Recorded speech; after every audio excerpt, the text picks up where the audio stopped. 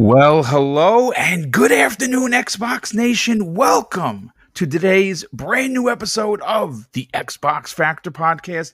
I am one of your hosts, Mr. Boomstick XL, and we have an outstanding show prepared for you here today. We're down two members right now, but I think one should be here momentarily. Zemi Games, Zemi the Brave, as you may know him, had to take off today because he's doing some family stuff, and he also, while training for Halo Master Chief, might have sprained his trigger finger. Joe, we may have to carry him in our match against Green Pass Gaming this Saturday at 3:15 p.m. Eastern Standard Time. But you know what? Let's get into the rest of the introductions. I think that our good friend Boxer Bear, who he's known for right now. This video is so distracting, Boom. I'm sorry. It is distracting. See, that's the human llama guy. This is footage from the llama killing game that. It looks like available. As you're talking, the guy is also talking. Yeah, but we do have a guest with us, so we'll get to him in a second. We actually have a developer who has something to talk about with the ID tech and whether or not that is the true exclusive for this deal, Joe. But let's get into the introduction. Joe, we'll start with you. You dropped an incredible new episode of the Trophy Room today. Welcome to the program. Thanks for being here, brother. And how you been? Dude, I'm doing pretty damn good. And yeah, we dropped a new episode just today. Really fun talking PlayStation, especially when there's stuff to actually talk about. So, but now listen, I got my Xbox wireless headset, so nice. I'm here to talk Xbox right now. Yes, you are. I mean, so I'm doing good. I'm only here for a little bit, but you know what? I'm here to talk all the greatest while I'm here.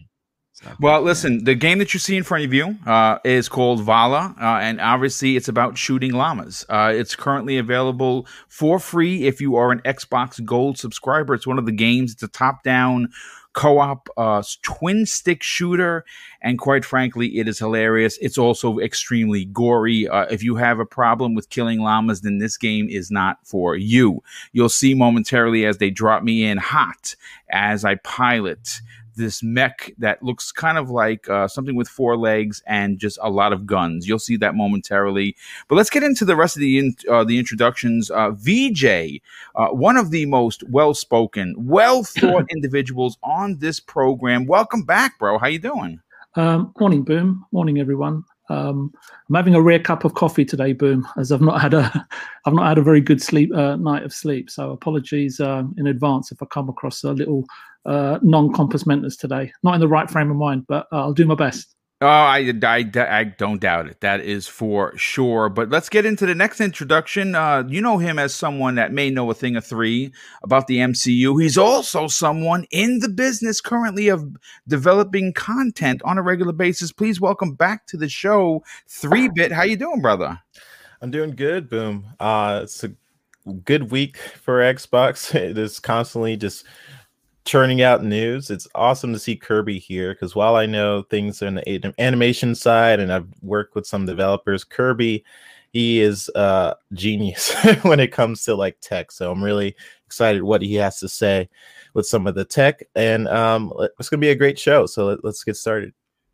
Well, yeah, thanks so much for being here, brother. Definitely appreciate it. And, listen, yeah, you know what? Speaking of guests, we have someone here today that I asked to be here specifically because just yesterday, he happened to be talking about some of the collaborations he believes is going to be happening with the ID Tech. Now, the ID Tech, if you don't know, is what runs Doom Eternal. It is a very powerful engine. Now that Microsoft is the owner of Bethesda, and of course with that comes all of these extra bells and whistles with the engines. I think, and I believe Kirby thinks, that we could see some collaborations with first party using said ID Tech, but we're going to get into that in a second. Kirby, welcome to the program, brother. Thanks for joining us. Thanks for having me on. I hope my mic's working. You sound good. I had a little trouble there. For some reason the Xbox headset doesn't like to play nice with my PC right now. You know something? Joe was just saying that. He was saying that he was having trouble connecting. You're coming in a little bit loud, but don't worry about it. All right. If you can fix it, go for it. But if you can't, don't even worry about it. Because yeah, I'm having the same issues. If it's a new wireless one, a little bit of trouble getting that up and running on PC. Sorry, take it away. Yeah, no. I mean, obviously, listen, we're here to speak to truth, and obviously, if it's been getting good reviews. Not sure if that's going to need an update of some sorts to get to work on the PC, but from what we understand from many people that have reviewed it working on the Xbox Series X and S, it's flawless. It literally connects automatically, and everyone's enjoying it. Mine is on the way. You might actually hear. Because I'm still, unlike the kind of funny guys who have a studio, one day maybe Boom will, you're going to probably hear UPS ring the bell. And if they do, well, folks, listen, here's the thing. I have to answer the door, so someone on this panel will take over for me while I run to get my new headset because I've been waiting and I can't, obviously want to get that and do my review for a Constant Gamer website, which I'm going to be doing later on. But as you can see, again, from the footage, this game is gory and you're killing lots of llamas. I see, Joe, you're mesmerized by the violence. I can tell. But you know what? We are waiting for Archimedes. Hopefully he'll get here. I think there might have been a misunderstanding or confusion with the time change that here in the US we had. I don't know if they've had it yet in the UK, but we'll get it all sorted out. But what I want to in 30 minutes. Okay, so there you go. Thank you. Mm-hmm. I do want to open up with a little bit of bites and bits, if you will. And something happened the other day. I don't know. I think Monday something happened with Xbox. I think that was kind of big. Not only did we get the announcement of Outriders being put into Game Pass day and date, which is incredible. We got word that Octopath Traveler the next day was going to be brought to the service. That was obviously an exclusive to the Nintendo Switch and PC, currently still $60. But something happened on Wednesday that kind of got me excited, kind of got the panel excited. And I think a lot of people were running with rabid speculations. Now, Square Enix took to Twitter and they screen capped all of the games coming to Xbox Game Pass this week. And what they simply typed in is 7 pairs of emoji eyeballs. Now on the surface, we ask, well, what does this mean? What could they be implying? Well, of course, because I like to take a trip down Speculation Town every now and again. Taking the bus through there. It's a nice place to hang out. Many people in the community, and I was definitely one of them, believe that this was an assumption, a suggestion, a possibility, a Hail Mary, whatever you want to call it, that the long-awaited Final Fantasy VII Remake is not only dropping soon for Xbox, because as you know, PlayStation had the 1-year exclusive, but it's dropping into Xbox Game Pass day and date of its release. Now, Joe, I'll start with you.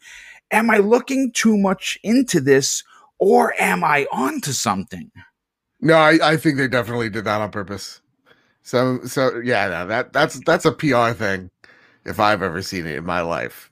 And if it isn't, then someone take my communications degree away from me, because 7 pair of eyeballs, that you might say, well, technically, I mean, it's 14. No. I don't believe that for 1 second. I want my Xbox friends to experience Final Fantasy VII Remake. And whether it's on Game Pass or not, yeah, it only makes sense that this comes to Xbox. I would not be surprised, though, that Intergrade, like the next gen version, isn't like, it's exclusive for whatever bullshit PlayStation does. So like I bet it's just like the Xbox One version and not Series, but nonetheless, whatever it is, I'm really happy because that game looks beautiful. Whether it's like the One or Series like HDified version, both of them are gonna look and run great. So yeah, I think this is a thing. Yeah, and I agree. I think not only do I agree with you, it's weird because obviously Sony has been pushing the new story with Tifa, right? There's been some notifications about the upgrade for the PlayStation 5 version of it.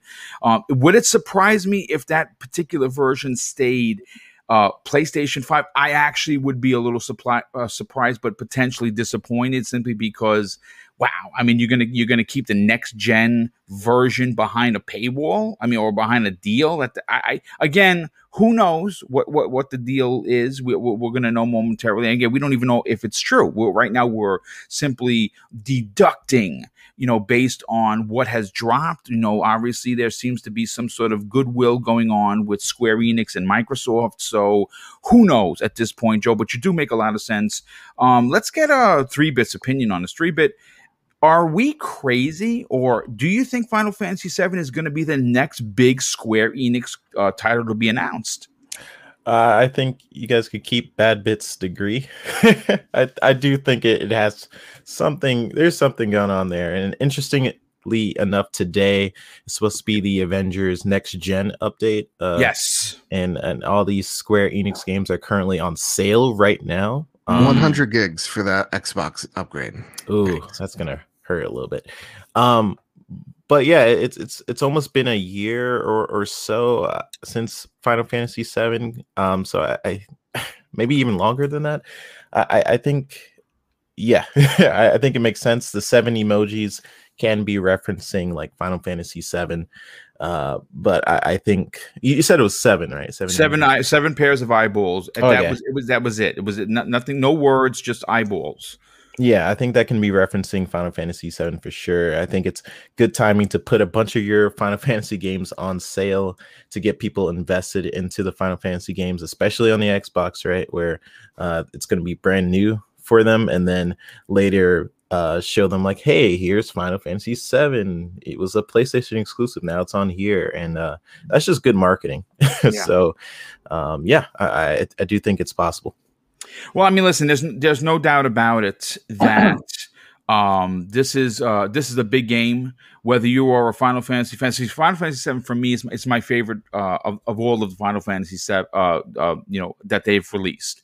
I tried 8, not a big fan. 9, I know a lot of people love 10. 7 is where it's at. The remake, I didn't finish it. I got about maybe a quarter through it, and then of course I just started playing something else. I will definitely be looking forward to playing this.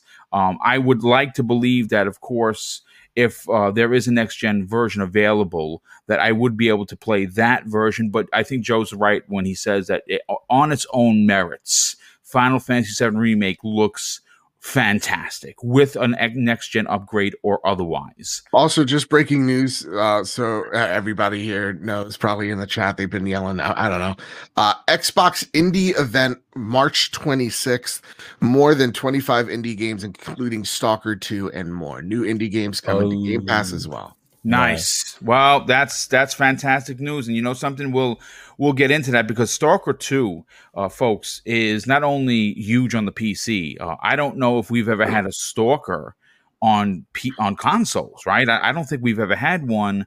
And based on that trailer that they put a couple of months ago, it looked fantastic. I mean, it looked really, really good. And I honestly, what's going to be great about this? I hope that with this over 25 games that we're going to be seeing, we get a couple of release dates, or or some, like day and date. It's here right now. Let us know when Hades. Give me Hades or give me Death, dude, man. Yeah, Jesus, Hades. I'm playing that currently on the Switch. Yeah, great, fantastic game. Fantastic, just font so small. Yeah, so the font is small. It is. Put that on the TV. Absolutely. But Kirby, let's get your opinion on this, brother. Kirby, listen. You're here for the development aspect of this conversation, which we're gonna start talking in a bit. We're just waiting for everyone to kind of file in. Are you a Final Fantasy fan, and would this be a big deal for Xbox Game Pass? Another reason why to subscribe to the service. So I have tried the Super Nintendo Final Fantasies, and I definitely liked those. I mean, I've played some Final Fantasy VII a little through emulation. I wasn't like the biggest fan in the world of it. Just because of the kind of dated 3D graphics compared to the older kind of refined 2D ones. But, I mean, it was, I mean, I'm still looking forward to at least, giving the remake a chance. Okay. So, and I think it'll be great if it comes into Game Pass. As we just saw, what was it, over the last couple of days, more and more developers are coming out and saying, no, Game Pass is great. It makes us a ton of money, lets us do all this stuff, and increases, what's it called? Not interactivity, but well, I mean, obviously it gets eyes to the game for sure. Right. It gets the game more, attention, and that is a good thing for, the developers. So I'm all for it coming to Game Pass if it happens. Yeah, you know what? Again, fingers crossed, because obviously, when you get, listen, if I were to tweet Seven Eyeballs because I might have heard something, you say, yeah, that guy's a fraud. I don't believe him for a second. But when Square Enix does it, you got to scratch your head and you got to, pull the pin and pray, so to speak. VJ, let's get your opinion on this. You are someone that worked in retail, so you understand what it takes to drive excitement towards a product. Yeah. Xbox right now has been the hottest thing since sliced bread that you pulled out of the oven, for sure. And they've added some big Square Enix games. Now, when I say big, I don't necessarily mean AAA budgeted. I'm talking about, Outriders is that's a big get. I don't care what anyone says, whether you fancy the game or you don't, it's a big get. It's one of the biggest games to release in 2021. That's a multi-plat. And then, of course, we get the news on Tuesday that Octopath Traveler, which, by the way, if you're an old school JRPG fan and you've been waiting for a game like this so you can spend, drop 40, 50, 60, 70 hours into a game, this is for you. It's phenomenal. I have it for the Switch. Like I said, it's still a $60 game anywhere you go, which is bananas. Again, coming to Game Pass day and date when it launches on consoles. Now we have Suspicion, and of course, a lot of it is theory-based. For you, is this another exclamation point to Game Pass being the greatest thing since sliced bread if Final Fantasy VII drops? I know we're speculating here. So just so you know my position as a fan on Final Fantasy, I've played most of them, and I've played a few of them in Japanese because I just couldn't wait for the Western launch. And I've lost count of how many times on various different podcasts over the last several months that I've been pining and requesting for Final Fantasy VII Remake and even Judgment from Sega, for that matter, to appear in Game Pass. And I, for one, will be very pleased to see if Final Fantasy VII Remake in Game Pass, arrives on April 12th. I'm really disappointed that Freebit didn't know the original release day. I'm going to have a word with him after the show. But yeah, as I say, I'll be more than pleased if it arrives in Game Pass, and more so if the panel actually experience at least some of this fantastic game. And I know you have, Boom.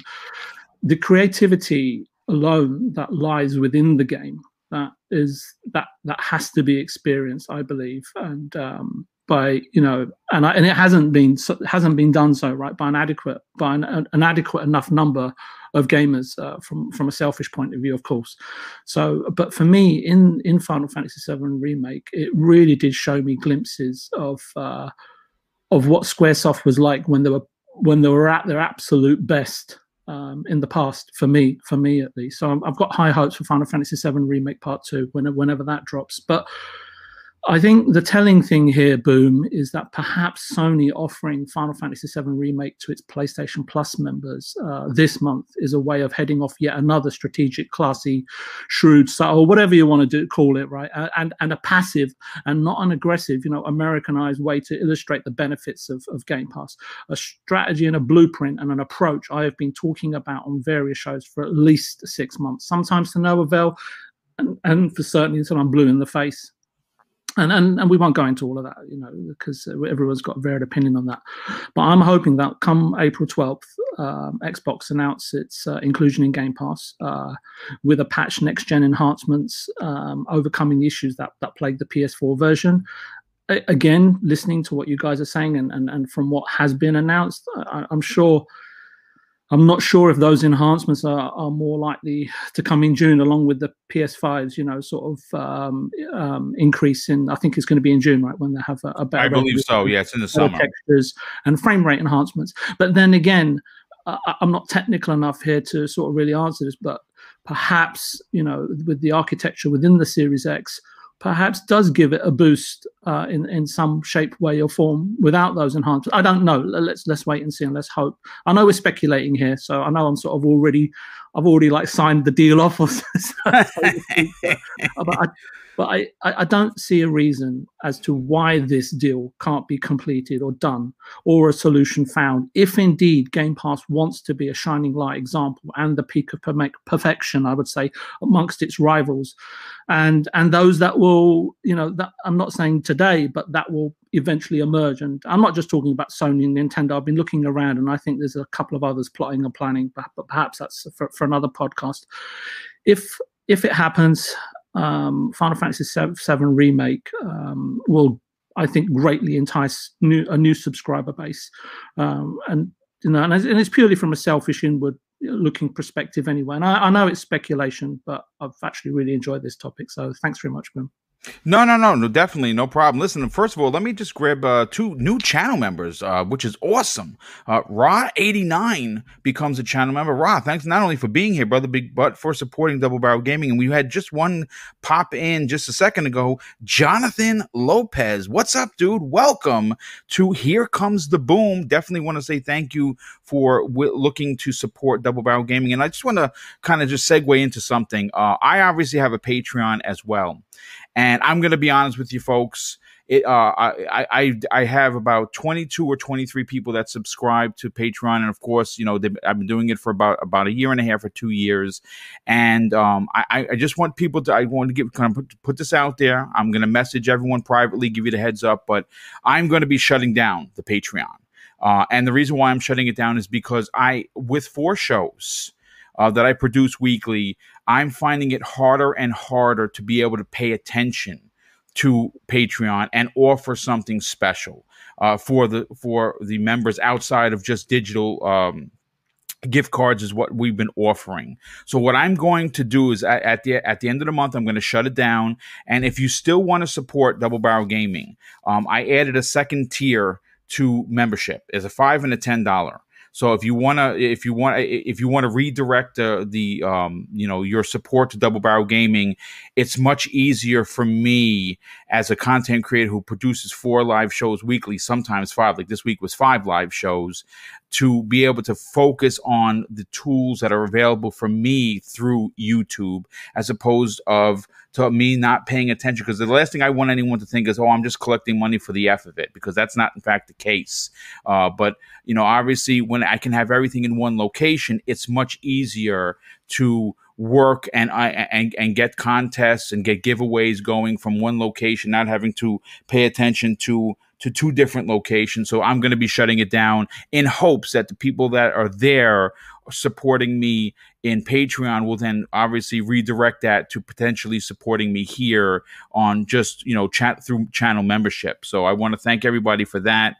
But I do want to move on to the topic, and this topic is the reason why I asked Kirby Louise to be here. With this big Bethesda deal, right?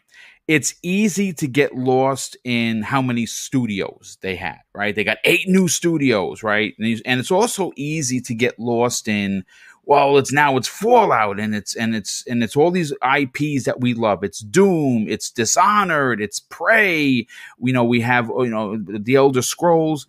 But sometimes, and I obviously am to blame for this as well, we only look at these deals from the surface level, right? Like immediately the flashing light, that grabs our attention. But there's something that I wanted to bring up in a conversation, and when I wrote the show notes, it was really just a very simple question, and I have to immediately go to Kirby Louise, because if you don't know his history, he is someone that is developing some engines for both the Xbox and the Switch. And who better to get information on what the ID tech is and what it can actually do for the Xbox moving forward and their first party. So Kirby, to keep this short and sweet in regards to the questioning, has Doom Eternal's ID tech become the real exclusive for Xbox moving forward? And will first party take advantage of this incredible tech? And could it be a game changer for all of the Xbox first party titles? So I definitely think that it is one of the big gets from the Bethesda acquisition. id Tech has had a long history of how do I put this? Bringing industry leading technologies in terms of all aspects of a game engine, between rendering, performance, features, physics, etc., etc.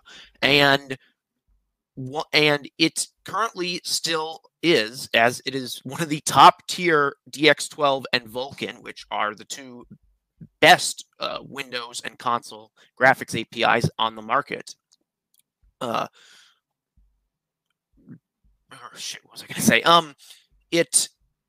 Some of the technology that is used in it could be shared between other Xbox game studios to help improve what they have in their engines or their port of Unreal or whatever they're using to develop their games with. And that is really a big win for Microsoft, because have you Doom Eternal is I think it's the single AAA game that actually is capable of fulfilling NVIDIA's claims that the RTX 3090 can game at 8K at 60 frames per second, because it's so well optimized. Everything else isn't even close, but nope, Doom Eternal can do 8K on the 3090 and also the 6900 XT, as discovered by Linus Tech Tips. So it is definitely one of the best engines out there, and if they can leverage that technology as well as improve upon it and say id Tech 8 with full DirectX 12 Ultimate support, DLSS 2, AMD Fidelity FX Super Resolution, DirectML, Velocity architecture, all the great features that are built into the next-gen PC and console architectures, then we're going to have some pretty nice running and looking games in the future. Yeah, it's pretty interesting. Again, because I can bring up the footage of what I have recorded for Doom Eternal, and it just looks like a complete masterpiece running on the X. And to think that the speed and the graphics and everything that goes along with the ID Tech could potentially find its way to a Microsoft first party is super, super exciting. But let me ask you this. If you had a choice of using the ID Tech or Unreal Engine 5, which one would you go with? I would probably. First I would probably pick my own engine. But if I had to, yeah, Void 2D and Void 3D for the win. But if I had to pick between those two, honestly, it would probably be down to which one supports the features I want or need, which I think at this point is most likely Unreal 5. It's just okay. Because id Tech 7 it's a much older, it started development, and then we had a release game with it on Doom Eternal in 2020, whereas Unreal 5 isn't even out yet, and it's scheduled for 2021 with Fortnite, I believe, is its launch game, and then Hellblade 2 is going to use it, In Exiles, whatever game is going to use it, and I think a couple others.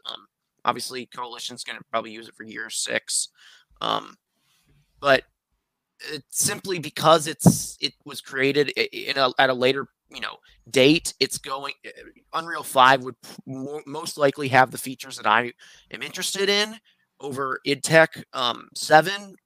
A theoretical id Tech 8, like I said, that's unknown, but I would probably go with Unreal 5 thanks to Nanite mesh shading, sampler feedback support, as NVIDIA and Epic have demoed together. What else?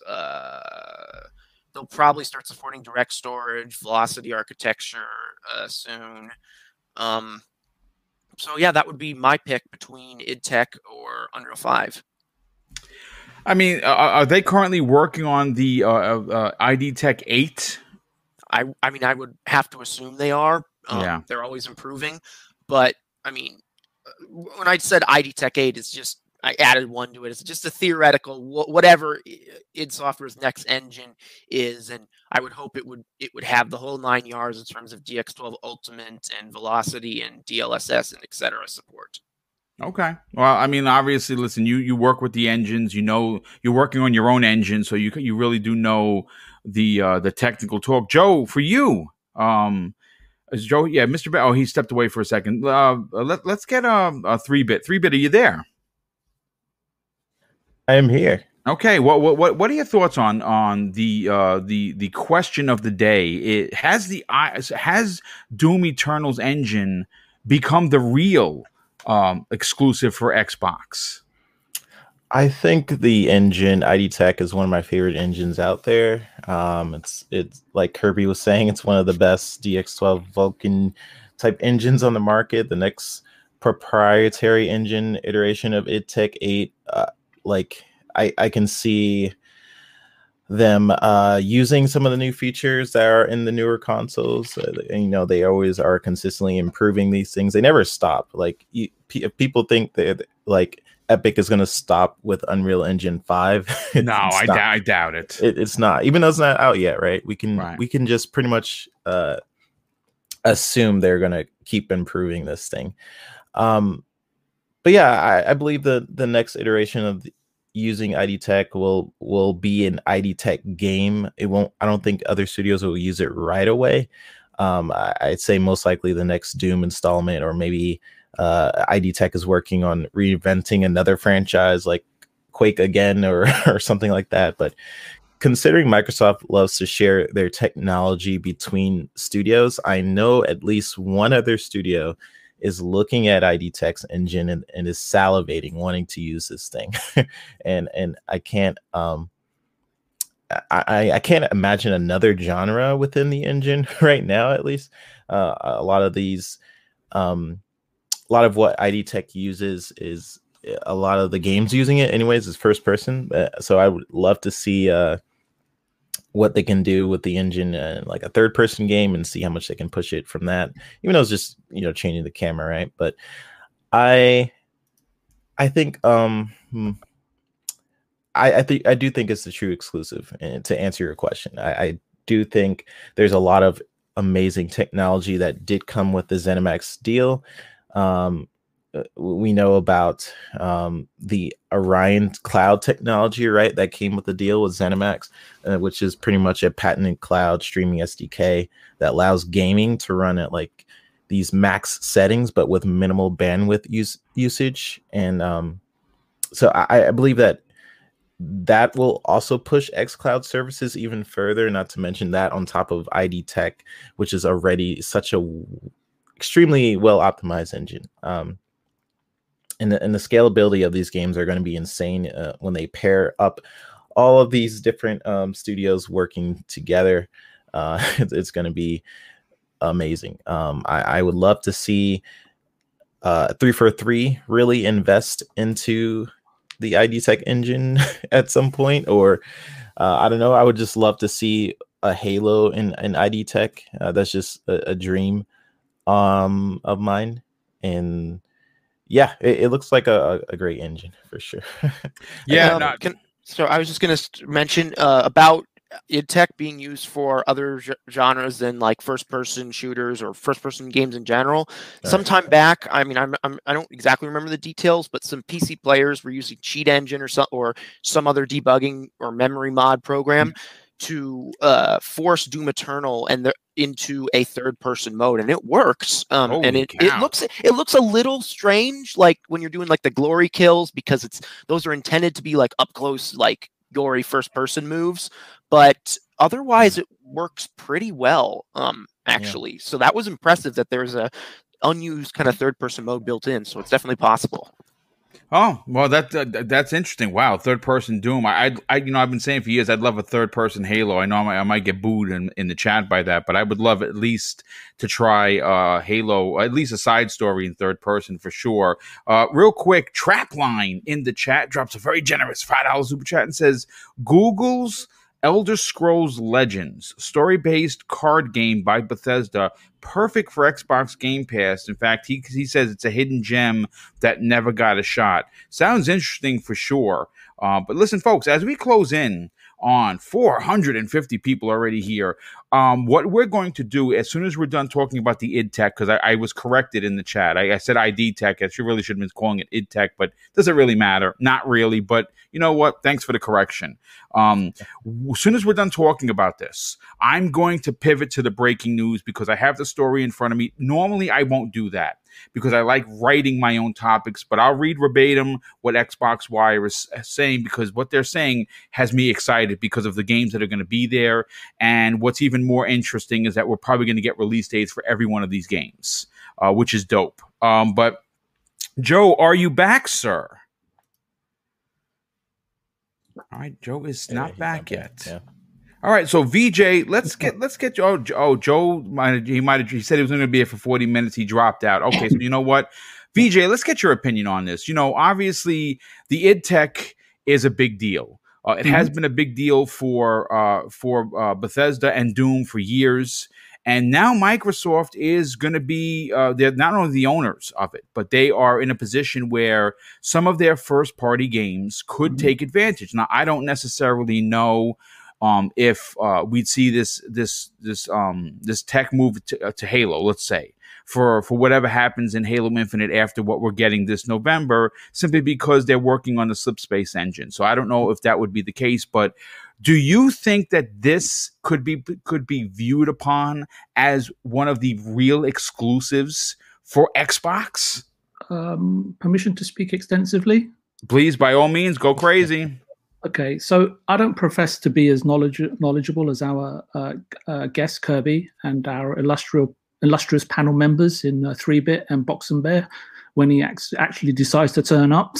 so I'll try to marshal my thoughts. And remember, this is like just general critical and observational thinking on my part. You know, none of this is fact, but it was very interesting to listening to 3-Bit and to Kirby. So look, from my experience, when you're developing a project, the coding team have to be frugal, prudent, and logical when weighing up the sort of pros and cons, and they have to do it very carefully before deciding which commercial engine or internal engine, for that matter, if they're that blessed, to employ, or if something custom is required. The ID Tech, and Kirby's already said it, right, is incredibly specific and proprietary. And the couple of games that I've seen it being used for, I think Machine Games used it for one of the Youngblood or Wolfenstein games. And it's generally geared towards aggressive action, sort of first-person shooter titles from what I can glean. I'm not a huge fan of Doom, but I've played it a little bit, right? So, I mean, it could take an internal team ID Software alone 6 months to a year, right, to get up to speed with a revised version of ID Tech game engine, and even longer to become fluent and optimum with it, right? That's why sometimes development periods are so long for certain specific games. Again, it all depends on a studio's individual project, the requirements of said project, and how they want to invest their budget, and more so, I would say, is the resource in terms of manpower, how to deploy that, and ultimately the time that's being given to a title, because it has to hit a release date, right? And sometimes publishers will throw money at it, right, in order to hit a certain window. I was just mentioned Machine Games, because obviously with the Bethesda sort of deal being cemented, I've just been looking through all of their studios and so on and so forth and what they're up to. So, and I was noticed that Machine Games and Arcane have kind of sort of utilized or the ID Tech 5, I think, or perhaps a 6. There's so many of them for specific games. However, Arcane specifically have hopped between Unreal, the Void engine, which I was surprised to realize, I'll find out, that it was a heavy rewrite of the available ID Tech at the time. I think it might have been 5 and so on and so forth, as no doubt insisted upon ZeniMax at the time. And then they switched to the CryEngine for one of their games. And then I think over a several-year period, updated and reverted back to utilizing their custom Void engine, obviously based on the ID Tech, to bring their latest game to market in the guise of, I think it's Deathloop. So, and because I was searching frantically just to see, like, you know, which game engine is Deathloop using, because I just couldn't find it for the life of me. So I did a bit of digging there. And And obviously, we know that Deathloop's exclusive for the PS5, albeit at a limited time before it's optimized for the Series X, and it hits Game Pass at no additional cost. Anyway, shameless plug out of the way. Then you've got studios like Tango Softworks. They are, by all accounts, more than comfortable with the Unreal Engine, since documentation and coder notes are in Japanese. An issue that I remember that took Epic and several third-party tools and middleware companies a very long time to resolve in order to be successful solution providers, right, to the Japanese and Asian publishing studios. And this is going back like almost 15, 16 years. So, I mean, just looking at Bethesda and the variety of games that they have, and custom engines that they probably already employ at the various studios, it perhaps clearly demonstrates from an outsider looking in that one size does not fit all. And it can be really difficult, in my experience, to adopt and adapt something unique as the ID Tech or id Tech or whatever, however people want to pronounce it. Especially even if it's an internal technology and all the benefits that come with it, with a shared tool set, right? Under an umbrella of studios. Therefore, again, in the same sort of stream of thought, there are sort of exceptions to the rule, but I'm trying to push those away from my mind at the moment. But as Kirby was saying, I would say Unreal already exists, right, and is a better bet going forward for a vast majority of studios because it's simple fact it's more supported and well documented option, right, for any developer. Along, I think probably with Unity, they both have huge communities, and I've stated sort of many times before, knowledge and solutions to problems can be just a few keystrokes away, and that in turn, that peace of mind can allow for creativity to flourish, right? More so in any given studio. For me, ID Tech 7 or 8 definitely is a unique selling point for ID Software and the games that they make, right? That's why they're so renowned, right? So the issue sometimes I find, however, with say Epic Tech based games is that I spot the Unreal Engine a mile off, right? And just from a way that a game looks, the way it's rendered, sometimes the way it turns in terms of how characters animate, and even down to sometimes how the menus work in a specific game. And just as an example, I spent like 50 hours in Obsidian's Outer Worlds just this week. I'm nearly at the end of it. And besides being a fantastic experience, I often felt like I was playing Mass Effect and BioShock, based on the elements I've just you did get that kind of feel, especially with the party members. Absolutely. So look, definitely for me, in terms of all the first-party studios now at Microsoft or Xbox's disposal, incorporating ID Tech 7 or 8, it's just, for me, it's just not necessary, given that there's other options out there, better options, right? And for me, it's really a case of, perhaps I'm just really being selfish here, but I don't condone or prescribe to every game looking and feeling similar. That would be my biggest fear. Also, you can imagine, right, the impact and ramifications it would have on ID Softworks as a studio and how it might hinder or erode the focus on the Doom franchise. And I'm saying this because supporting one off-site internal team is hard enough, but 35 teams, you can just... Well, I don't think anyone would suggest that you're going to see more than a handful of teams use the tech. Yeah, absolutely.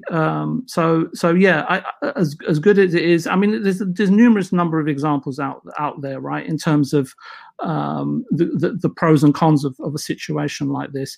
But ID Software with ID Tech is already a huge plus for Xbox, and anyone in the group who wants to make an aggressive first-person shooter action game, as long as the supporting studio and the games that they're creating are not hindered or pressured anyway, I guess is what my point is, right? So for me, it's not the genesis or axis of creation, or at best, it's a questionable truth. But striving to integrate the quality that ID Tech exudes would arguably be, for me, a more profitable or gainful pursuit for each development studio under Xbox, and a better long-term experience for us gamers to look forward to. And you only have to look across to Sony, right, in terms of the studios and offerings being a case in point. No, I mean you make a lot. You made a lot of great points as always, VJ, for sure. And again, nobody wants everything to be samey. Again, Doom is special because of the violence that comes behind it, but it's Doom, and it really shows off the id Tech at its finest. But it is pretty interesting, at least for me, knowing that particular engine that has been renowned for years and consistently gets upgraded to look better and better each time they do an upgrade to the actual engine is pretty impressive. That is a part of Microsoft. Someone in the chat, quite a few people in the chat said the Orion engine. I mean, the Orion software. Now, I guess that has to do with online. That's also, again, when you buy these companies that normally have been doing things on their own, they bring a lot of bells and whistles with them. And again, this is why this particular purchase is such a big deal for Microsoft. It's a big deal for Bethesda. And I honestly can't wait to see what and who takes advantage of id Tech first. It's going to be very interesting. Real quick, I just want to catch up with a couple of the super chats, and we're going to move on to the breaking news. And here's something interesting. Scrub Nurse, good friend of the show. Scrub Nurse, thank you so much for not only being here, not only supporting Double Barrel Gaming, but dropping a $5 super chat. He says this: does anyone know why Xbox is streaming the Square Enix Presents Spring 2021? Yeah, I could tell you why. Because they bought them. They just haven't announced it yet. That's just my... Listen, folks, look. Here's the thing. I'm no psychic detective by any stretch of the truth, but you only have to follow the breadcrumbs to even make a suggestion like that. Sure. Am I off my rocker? Yes. Could I potentially be 1,000% wrong? 100%. Absolutely. And more than likely. But for the slim chance that Square Enix, who we have heard that wasn't doing so great financially, Microsoft was potentially looking to make a big splash in Japan. All of what I'm saying points to yes. No matter how many times you shake the magic 8-ball, it just keeps saying yes. Did Microsoft buy them? Yes. Did Microsoft buy them? Yes. Again, I don't know. I'm just having some fun with it, but it's interesting. Again, Outriders, day one. Octopath, day one. Final Fantasy VII hints coming, day one. I mean, I don't know, man. And now they're hosting the event. Listen, what the old saying is, where there's smoke, there's potentially a flame, but we'll see. We had a super chat come in also from a good friend of the show, very generous friend of the show, Michael Kullick, drops a very generous $10 super chat and says, I'd like to see what the Slipspace engine can do over time with Halo before they consider swapping it for id Tech. The first reveal trailer showing the potential of Slipspace really impressed me. I think Slipspace is going to impress all of us. I think I've been saying this for a while. I think we're going to really be treated to something special with Halo Infinite.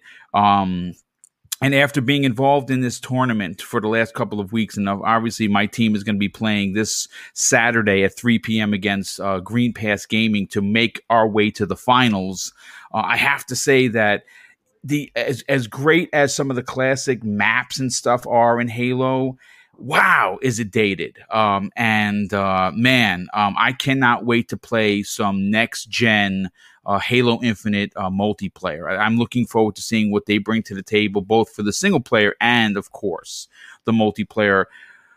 But we have Archimedes here. Now, Archimedes, welcome. I'm not sure what happened. I think it might have been the time change. What's up, Boxer Bear? How you feeling? I'm feeling good. I'm sorry for the delay. Apparently, you guys in the US have already changed the time. We did, yeah.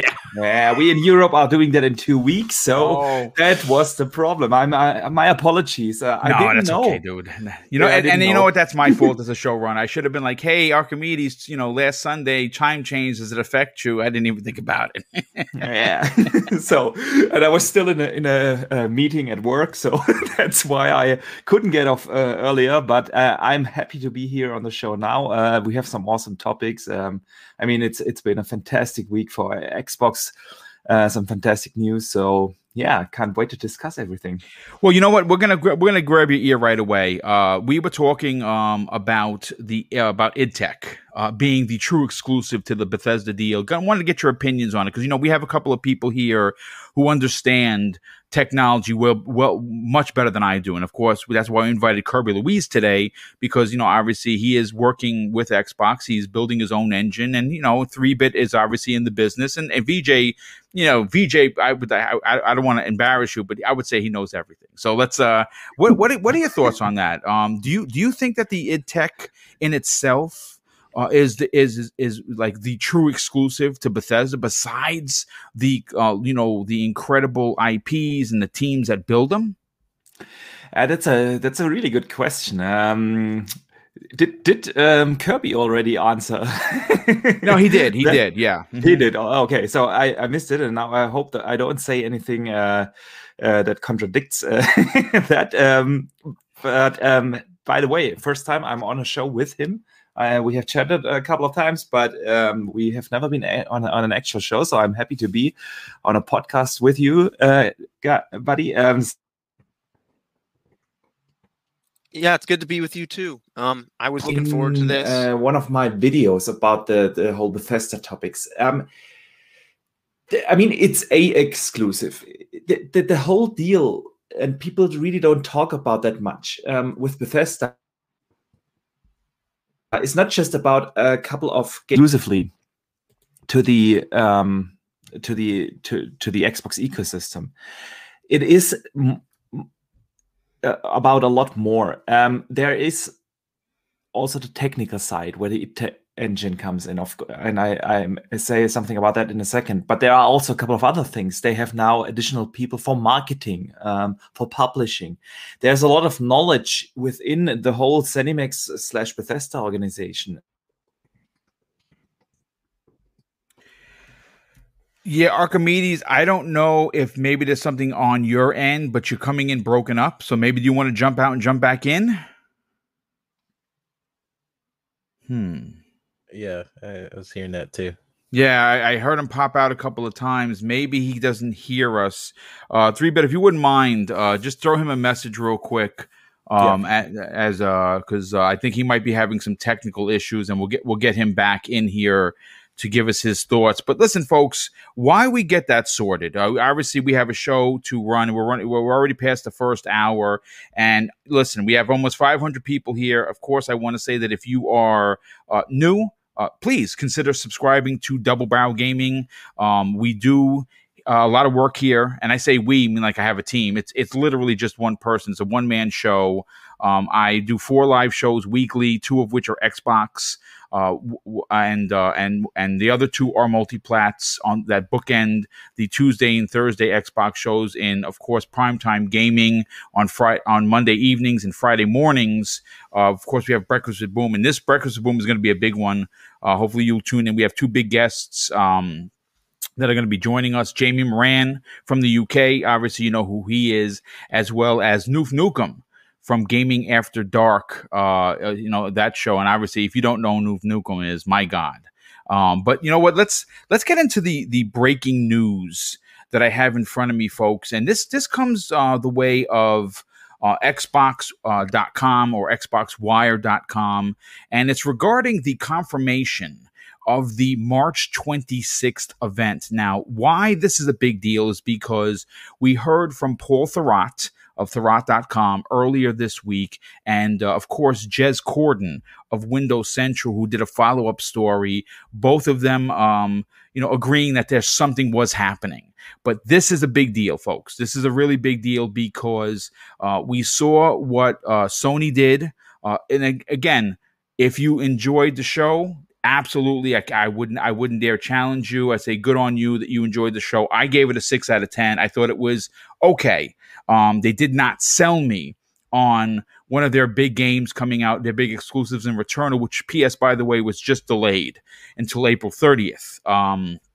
And that's unbelievable because that game was supposed to launch relatively soon. And the other games that they showed some of them were really good, and some of them were like, oh, okay, I've seen, I'm not that interested. But then we saw Nintendo's a very, very lackluster Direct. And I think why I walked away disappointed, even though they showed some Zelda stuff, was the first big Nintendo Direct since September of 2019. Like, this was really supposed to be a big one. And I walked away ho-hum, giving it a 6 out of 10.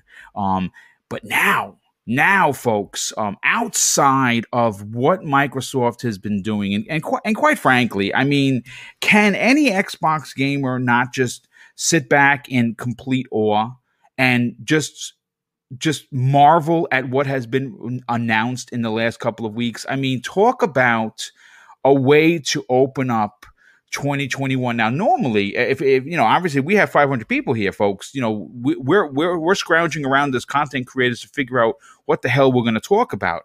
And it seems every other Monday, Microsoft just gives us double and triple and quadruple doses of it. And today is no slouch. Today is a big deal. So this is what it said to open up the conversation. It says here, we at ID at Xbox, the independent and digital games publishing program for Xbox, love indie games. It's in our blood. Technically, it's also kind of in our name. Turns out our friends at Twitch also love indie games. When we found out that, we thought we got to collab. So I'm thrilled to announce that the first Twitch gaming showcase with ID at Xbox is happening on March 26th. And it says here, it says what? We are featuring tons of independent titles, including brand new game announcements from developers and publishers such as Drinkbox, Curve Digital, Devolve Digital, Dear Villagers, and others. During the showcase, we'll debut new trailers and gameplay from more than 25 games, including Stalker 2, Second Extinction, The Ascent, The Wild at Heart, Void Train, XO1, and many more. We'll also be making announcements about independent titles coming to Xbox at Xbox Game Pass. Community favorite Twitch streamers will host the showcase and conduct interviews with the developers, take fan questions, and maybe even drop some game codes. So let's immediately go to let's see. Did we get Archimedes back yet? Let me see if he's back. Yeah, he's waiting in the lobby. See the Archimedes there, brother. Yeah, I'm back. I'm sorry. What an awful way to start a podcast. Listen, dude, you're here. That's all that matters. Listen, whether you know it or you got a chance, you were listening in the green room. Now we got you in here. Microsoft on Xbox Wire announced the confirmation of the March 26th event. And for you, and like myself, who appreciates games no matter what their size, they're going to be talking about 25 plus games of the biggest indie titles to come to Xbox and Xbox Game Pass, which includes Stalker 2, something that you've been looking forward to. Second Extinction, something that I have shown on this show many times, and I cannot wait to play. Are you excited to see what they're going to be dropping? And again, Archimedes, this is another bomb drop in a week that could have been packed with nothing, and they just continue to drop. I mean, think about it. We had News Monday, News Tuesday, News Wednesday, and now Thursday we have this. When is enough is enough, but more importantly, are you excited to see what they're going to be doing on Friday, March 26th? Oh, absolutely. Like you said, Xbox is really on fire lately. We get news drop after news drop. They are not stopping, and that just shows you how much they have to talk about. I mean, it's obvious that they don't fire every bullet they have just willy-nilly in March. Yeah, there is so much more to come over the year, and if they can drop these kind of news basically on a more or less daily basis or weekly basis, it's just awesome.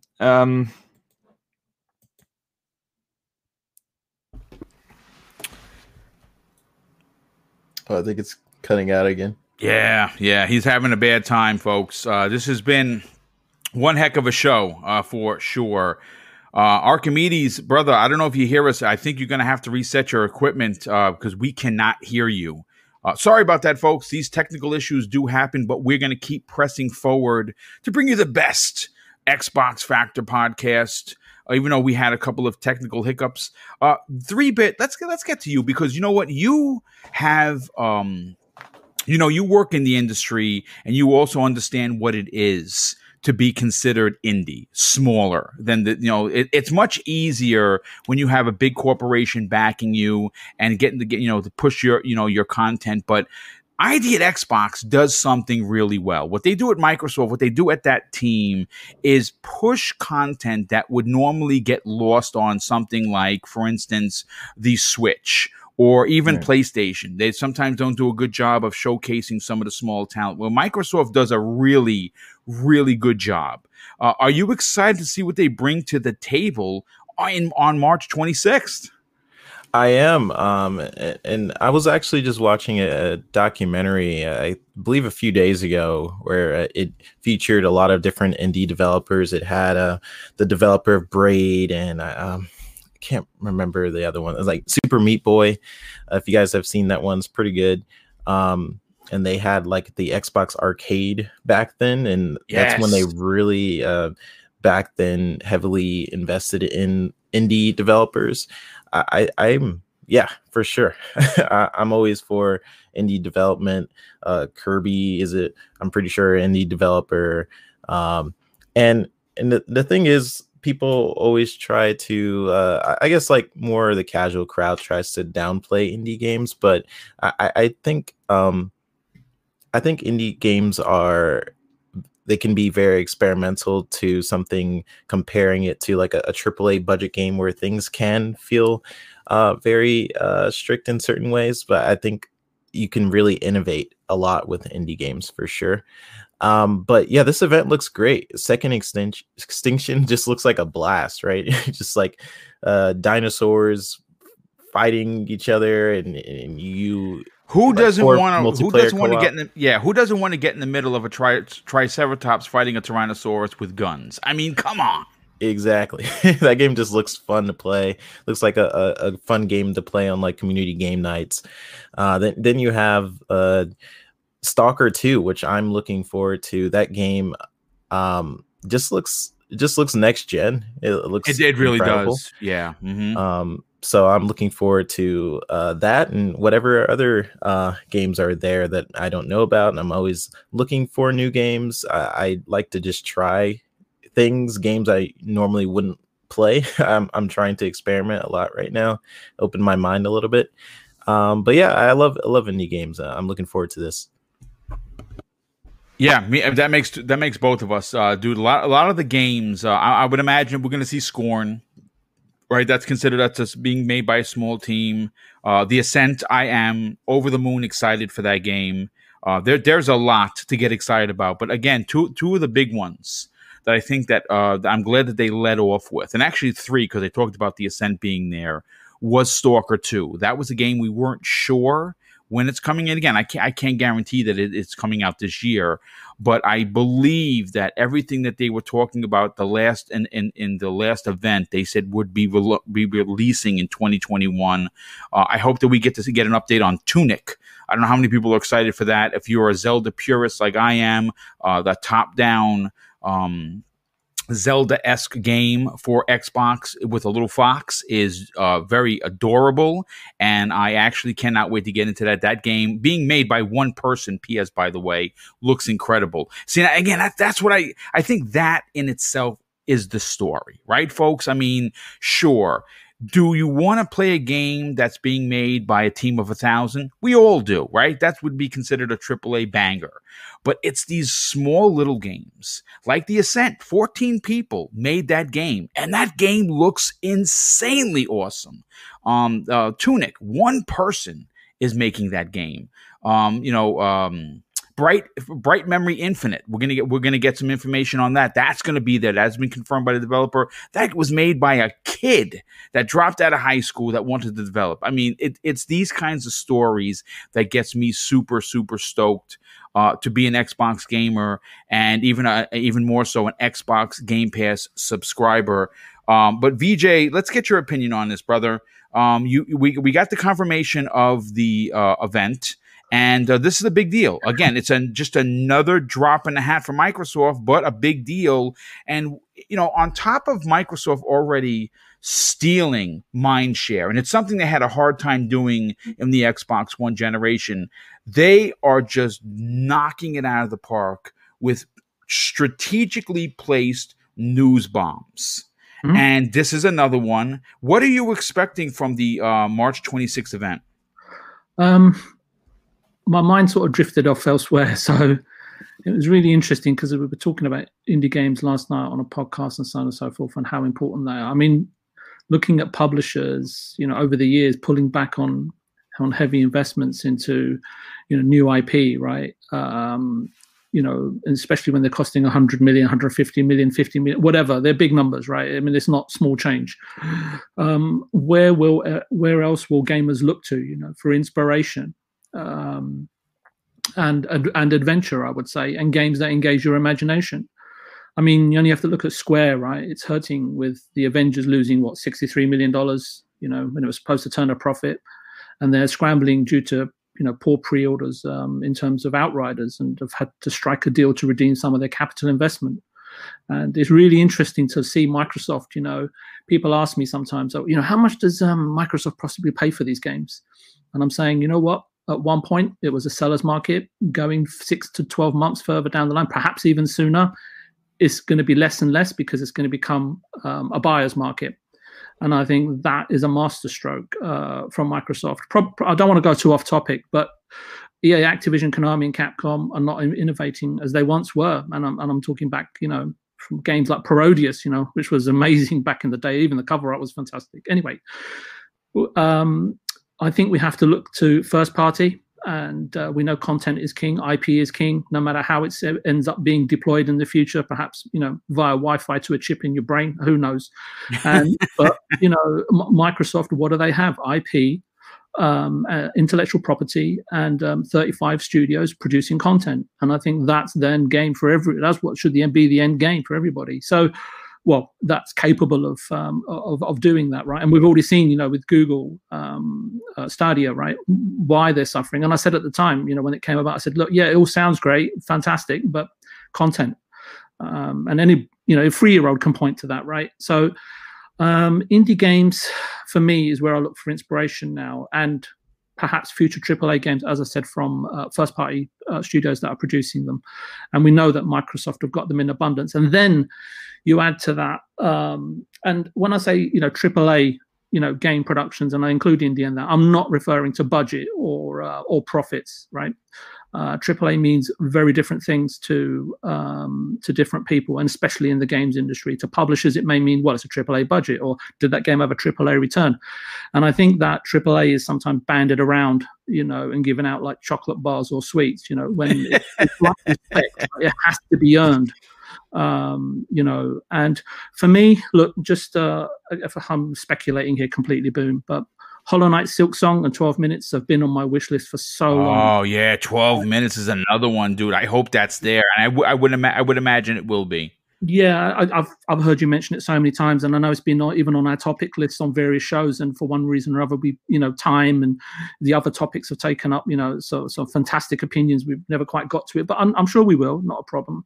And Hollow Knight Silksong, I'm yearning for. I mean, the former, in terms of Hollow Knight Silksong, seems to be out of reach to the initiate and well versed, but I can dream. But to your point, Boom, the last point that you made in terms of what the hell is happening over at Xbox, because this is like, March is, the new month for Christmas for many. Yeah. But when it's not even Easter yet, right? So whatever Xbox are planning, one thing is for sure. They are in most cases moving in the right direction, but now seemingly at pace as well. And let's just leave it at that. No, I mean, and great point. And something, I mean, calling it Christmas is a modest, because Christmas is, everyone runs downstairs, they open up the packages, we play with our toys, we fall asleep, right? That's what we do. But Microsoft, man, it's like a present every day. And we had 4 days. Listen, folks, I'm no mathematician, right? So this is the 4th day of the week, and we've had some news drop. Now, depending on what you consider to be big or not, is entirely entirely, up to you. Like that's going to be your opinion on it. But 4 days in a row of Xbox news, keeping, themselves in the news, keeping themselves in the conversation on these particular podcasts is a big deal. Archimedes, do we have you back, sir? I do hope so. I I have to apologize. I have restarted my router now. Yeah, I hope it's fixed. So yeah, I hope so. All right. Well, you know what? Why we have you? I have to catch up some of the super chats, but I do want to get your opinion on this, and finish your point on the 26th of March being confirmed for the ID at Xbox. Again, it's a big deal. And some of the indies, and it's funny because when you say the word indie, there are some people that are going to equate some pixel art kind of a thing, right? Oh, 8-bit pixel indie, right? But when you say, Stalker 2, when you say The Ascent, when you say 12 Minutes, when you say Second Extinction, and Scorn, and you keep going down the list, indie has really changed what indie means. Are you excited to see what they bring to the table? Because remember, we only got a taste of it. They said 25 plus games. 100%. I'm super excited. I mean, it's no secret that I am a big fan of indie games. It really doesn't matter to me whether a game is developed by a AAA budget and a huge team, or if it's a solo project like Song of Iron or something like that. Yeah.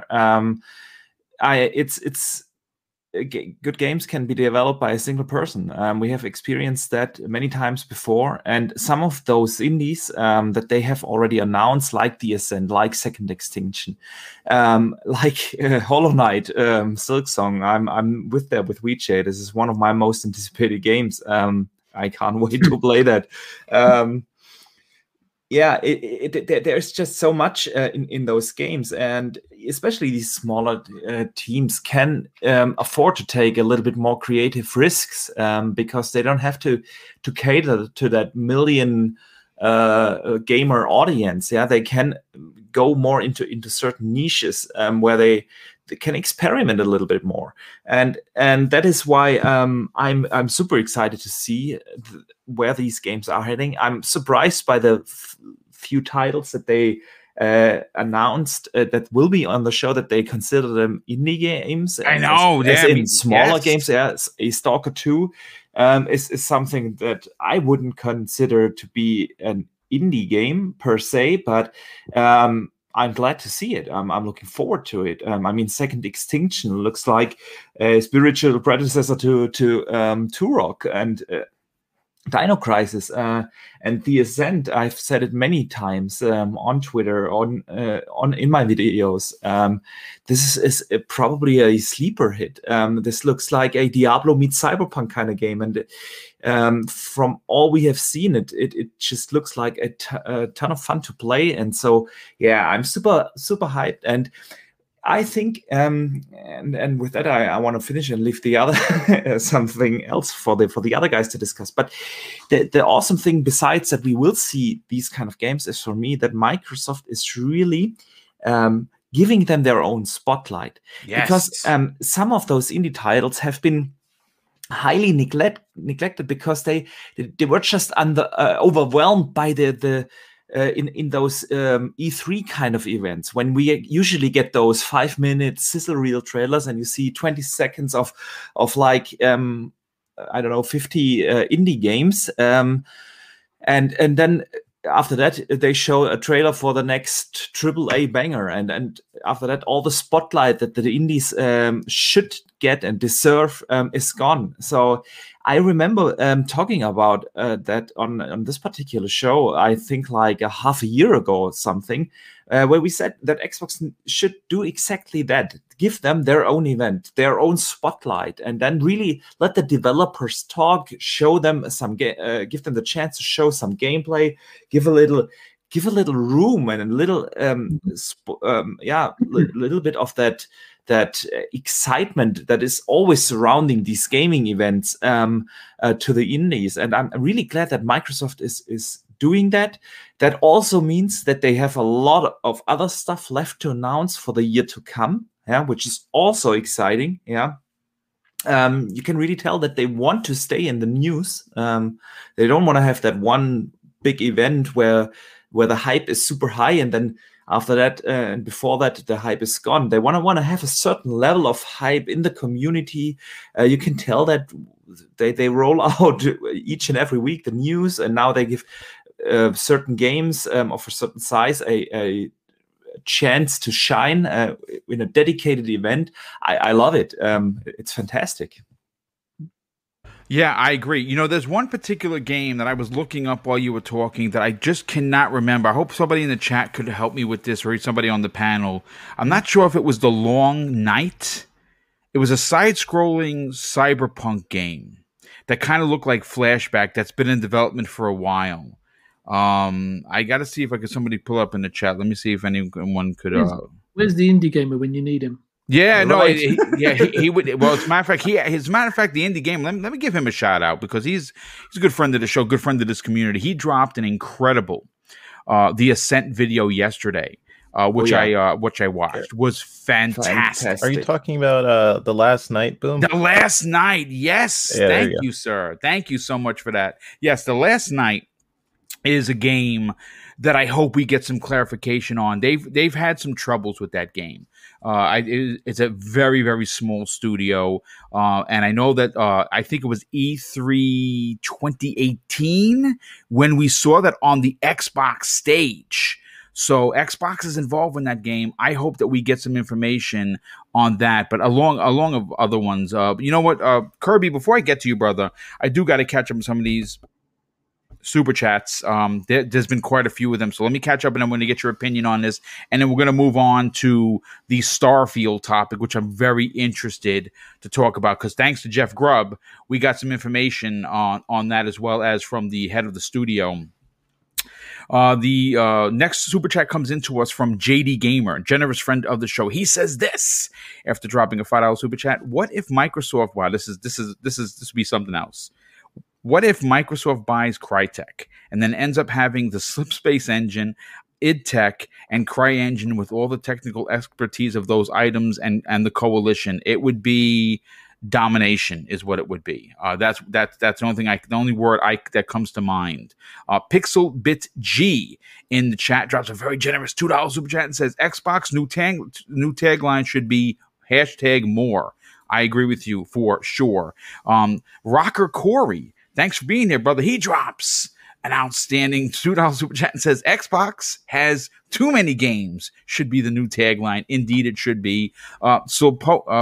Sifu Poetic X Initiative drops a very generous $5 super chat. Thanks for being here, Sifu. He says this should be a good show. They've got the messaging right this time. Now throw in a surprise and boom. Yeah, indeed. And maybe we will get that one more at the end. Lord Roughness, good friend of the show, he drops an outstanding $5 super chat and says this: Second Extinction and Stalker 2, sign me up. Xbox are just all over mindshare at the moment. Keep giving us more. Indeed. And JD Gamer drops another $5 super chat. Thank you, JD. Actually, Jack's two more super chats, one for $5. He says, imagine Xbox with Bethesda, WB, Square, all under one roof with the addition of Techland, People Can Fly, and coming to Xbox Game Studio, #the Book of X. Man, if they could, again, the Square thing, I'm going to keep pushing that envelope. It's just, I feel like that they have an announcement coming. And I think that Square Enix, I mean, think about it, folks,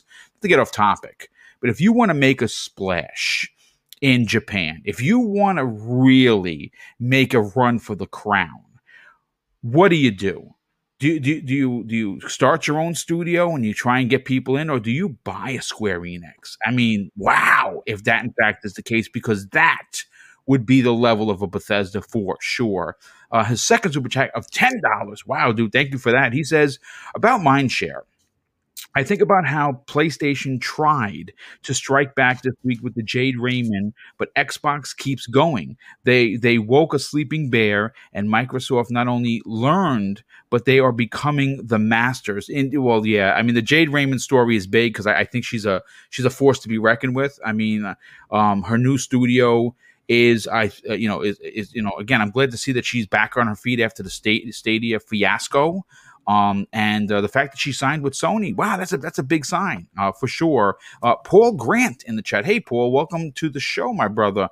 He drops an outstanding $10 super chat and says, have a great day. Thanks for the great content, Boom, and panel. Well, dude, thank you so much for that as well. Kirby Louise, I want to specifically get your opinion on this because you would be what the industry would be considered indie. You're building an engine on your own. You're doing things your own way. How big of a deal is this show going to be on the 26th of March for Microsoft? And is this something that they need to do more often to get these smaller games the spotlight that they need? I definitely think it is a big deal, but it's sorry, I think my mic's a little low. But for reasons that you might not expect, is that because I think the latest State of Play and the 50-minute Direct, which just going to say, really bummed there wasn't the Switch Pro /2 there. Yeah, but that's another story. Because those were letdowns. Now it's kind of like all eyes are on them, and it's just going to. It's kind of like the PC gaming market. Whenever a new GPU comes out, and it's like people are like, "What about availability? What about availability? What about availability?" And it's like nothing else matters. Like the product could be great, but if they don't deliver on availability, people are tearing them a new one. And if they don't, and in the same, idea here, if Microsoft can't deliver on a good show, I think people are going to be unhappy for honestly no fault of Microsoft's, but, because of the kind of the events leading up to this from Sony and Nintendo were letdowns. So one, I think they have to get this right. And the stakes are very high. Two, what was the other question you asked me again? Sorry. Well, no, it wasn't so much a question. I mean, is this something that we need to see Microsoft do more often? Because obviously, ID at Xbox is not just a shot in the dark for them. It's a big deal for Microsoft, and I absolutely love this program. I think they should have at least 2 of these per year. Yeah, I think they definitely should at least keep up what they're doing, if not more, because a lot of ID at Xbox published games are day one Game Pass launches because, as we know, Game Pass boosts engagement and makes developers a lot of money, and indie developers they like that, and it would be a great way to just keep pouring on the Game Pass, train and just keep it going, and just more games than anyone could possibly handle to make the service an even better and better value, and obviously sell them more subscriptions. Let's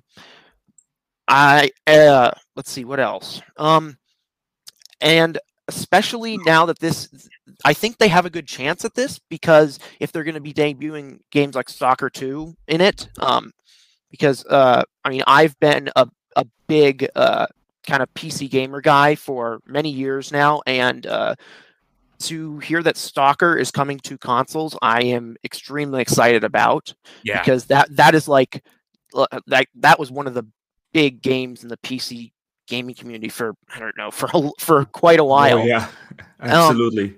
And I guess personally, I'm also excited as a developer in seeing, looking at what some of these games are going to deliver, and things I might want to kind of not rip off or steal, but like clone for my engines, as well as games that I would like to see people like those kind of games be built on Void 2D and Void 3D in the future once I can finish it and release it.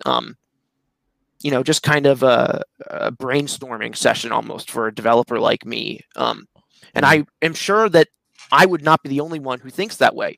So it could be this kind of snowballing effect where if Xbox shows off a huge variety of indie games, and other indie developers are watching, that makes them want to, that incentivizes them to develop for Xbox, and then they have more content for a new indie show, and then even more developers will be able to possibly see that and, become inspired or desire to develop for Xbox, and the cycle repeats over and over again. Like I said, it's just snowballs, and this could be a very good thing for both Microsoft as well as gamers. Yeah. If I could jump in on that too. Sure, absolutely, brother. Jump in. Completely relate to what he just said. I think indie games in general are just it's like a beacon of inspiration for even AAA games. I know for sure that happens where a AAA game will look at what an indie game does, because in indie games, people have to think about it. You don't have the budget as a AAA game for sure, but what you do have is you have a lot of creativity to try just different things that you wouldn't be able to necessarily do in such a huge game. Indie games are very, I would say experimental in certain ways. Not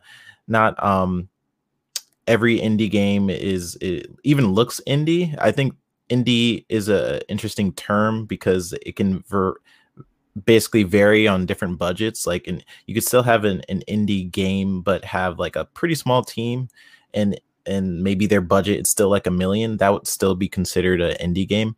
But you can also have like one guy, like with Bright Memory Infinite, right? Yep. But I think with this showcase, I'm glad Xbox has sort of a history of supporting these indie studios. It goes back all the way to, like I was saying before, like the Xbox arcade games, where they really was promoting those developers and basically changing their lives. So it'll be really cool to see different games I haven't heard about, and also some ones I am expecting, like Second Extinction, Stalker 2. I would love to see Scorn there. Scorn has been in development for so long, and I know that guy, he's working very hard on the game. So looking forward to it. Sorry. Yeah, jump on in there, VJ. Yeah, I would argue that the game the fantastic game that's being showcased on the stream right now, Boom, and Obsidian, I would argue that is an indie game, because at the end of the day, what is the definition of an indie game? And I think it's to do with when you're beholden, whether it's your own personal savings or our unscrupulous large publisher, that unless you hit milestones, unless you do what they say, your next milestone paycheck may not come through. So if you're beholden to external funding, you are an indie developer regardless of the budget. Yeah, no, I absolutely agree. Yeah, I actually recorded this footage. This is the 60 FPS mode that was added to the Outer Worlds. It was yesterday or Tuesday, and I got to say the new DLC dropped, which I was under the impression that it was in fact in Game Pass. Turns out that it's not. I had already pre-purchased it when I bought the deluxe edition, so for me it was ready to download. Which you saw the opening of it, but yeah, it is running, as you can see, running so freaking good. It's incredible. Yes. Just so you're aware, it's probably because you have like a free stream link account, but what you're broadcasting to YouTube is only 60 frames per second, or 30 frames per second. Sorry, only the people in the panel can see the 60 frames per second. Oh, you know what? You'll know, because if YouTube's like quality settings, it'll say 60 next to, it'll say 720p or 1080p 60 if it's a 60 FPS broadcast. So just wanted to let you know that. Well, you know what? Thank you for the clarification. And obviously, coming from someone that knows the numbers, I definitely appreciate that. But yeah, I mean, again, if you have, first of all, if you haven't played the Outer Worlds and you are a fan of Bethesda games, my first question is, what the heck are you waiting for? It's in Game Pass. And yes, they did add the 60 FPS mode, which is, like I said, it just makes the game run so much better. I can confirm I have also started the Outer Worlds again, downloaded the DLC. The DLC is awesome, by the way, and it runs so good, and the image looks so much sharper. And I want to give a huge advice to everyone out there. Go to the graphic settings and turn off the chromatic aberration. It works miracles if you turn that off. Oh, okay, nice. The game looks so much. The image looks so much more crisp when you do that. Highly recommend to do that. Nice. Well, I'll definitely take you up on advice for that for sure. I did send an invite. I saw your 3-bit. I saw that Mav might want to jump in from fun speculation. I sent him the invite. You know, what we'll do is we'll come back to him if he does get in here. Again, this has been one heck of a show for a lot of reasons. Sometimes not the best. We've had some technical issues. We had people drop out. Joe left early. He had to go, do the Square Enix stream. Zemi wasn't here. Obviously, sometimes clusterfucks happen, and hopefully you'll hang around long enough to hear what we have to say. But you know what? Let's start talking some Starfield. Let's keep Bethesda in the conversation if you don't mind. On RDX, and again, who does not watch RDX? I mean, obviously Dealer and those guys over there, they're all friends of mine. I've never met any of them personally other than Colt. I met Colt and his wife at E3 2019. Colt's a good dude, man. That guy, the successes he's having is just... It's well worth. It's really nice to see the good guys win, and Dealer and everybody on that panel is just nothing short of amazing. But this week, if you missed the episode, they had Jeff Grubb from obviously. I mean, who doesn't know Jeff Grubb from the coverage that he did last year during his Hot Game Mess podcast that he would be doing. He's also a part of VentureBeat. Jeff is quality dude. He was on the show, and one of the most biggest nuggets that got picked up by all the trades is when he said that he is 90% sure that Starfield is going to show up at E3 with followed by a gameplay introduction to the title as well as a release date. Now, obviously, Todd Howard is notorious for doing these kinds of moves. Basically, he did it with Fallout 4. We got a video, we got a trailer, we got some gameplay, and we said, and before we can even think otherwise, he gave us a release date, which was 4 months later. But for me personally, Starfield is a very, very big deal for a lot of reasons. We have the suspicion that is going to be an exclusive for Xbox and PC. I know there's been some talk within the community, even people, favorites of mine. Greg Miller seems to think that it's going to release for both because there might be a contract that we don't know about. And I'm with Paris Lilly of the XCast. He believes that it is going to be exclusive, and I think it has to be on a lot of levels. One, it's going to drive engagement towards the Xbox brand. 2, it's going to do gangbuster numbers for Xbox Game Pass. And 3, it is going to be another feather in Phil Spencer's cap for a big title that's releasing in 2021. And again, I believe we get it this fall. I'm not sure if you missed it or you didn't. I personally think that this is what I believe the fall is going to look like for Xbox and the fans. I think September, we get Forza Horizon 5. I think in October, we get Starfield. In November, we get Halo Infinite. Talk about, and again, this is just my opinion. I don't have any inside knowledge to this. It's what I believe is going to happen. So take everything I'm saying with a grain of salt. But could you just imagine what those 90 days would look like? And again, folks, we have to think that on top of those 3 games, we're getting The Ascent, and we're getting Scorn, and Second Extinction, and potentially Stalker 2, and 12 Minutes, and just keep going and going and going. And when you package up 2021, besides being a terrible year once again because of the pandemic, for gamers, my God, it's going to be incredible for sure. No doubt about that. But listen, I want to continue with the story that I pulled regarding the next, and folks, this is the first big original IP from Todd Howard in a decade. This is a big deal. Bethesda, first IP in 25 years. Oh, you said 25 years. I said a decade. So there you go. Thank you, sir. Bethesda Game Studios managing director Ashley Chang has shared a little bit of information on the development practices behind Starfield and the Elder Scrolls 6. Now, we still don't know much about the games, but we do know that they both fall under a broad open world RPG umbrella Bethesda is known for. Now, during the Bethesda Microsoft briefing, Ashley Chang said the team working on Starfield is uniquely positioned to succeed because the developers themselves have worked together for years, and they've worked on open world RPGs in both the Elder Scrolls and Fallout franchises. So here are a couple of quotes from Ashley Chang, who is heading up what's going on Starfield.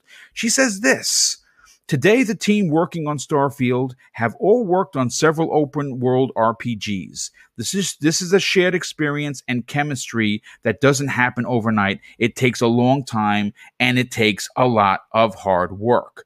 As we work on our next generation games, I can think of no better place to be than here at Xbox. No matter how crazy the idea, the team at Xbox always just says, yes, let's try it. Xbox has been a great partner, always ready to help solve problems like figuring out how to optimize performance and push the hardware as much as we can."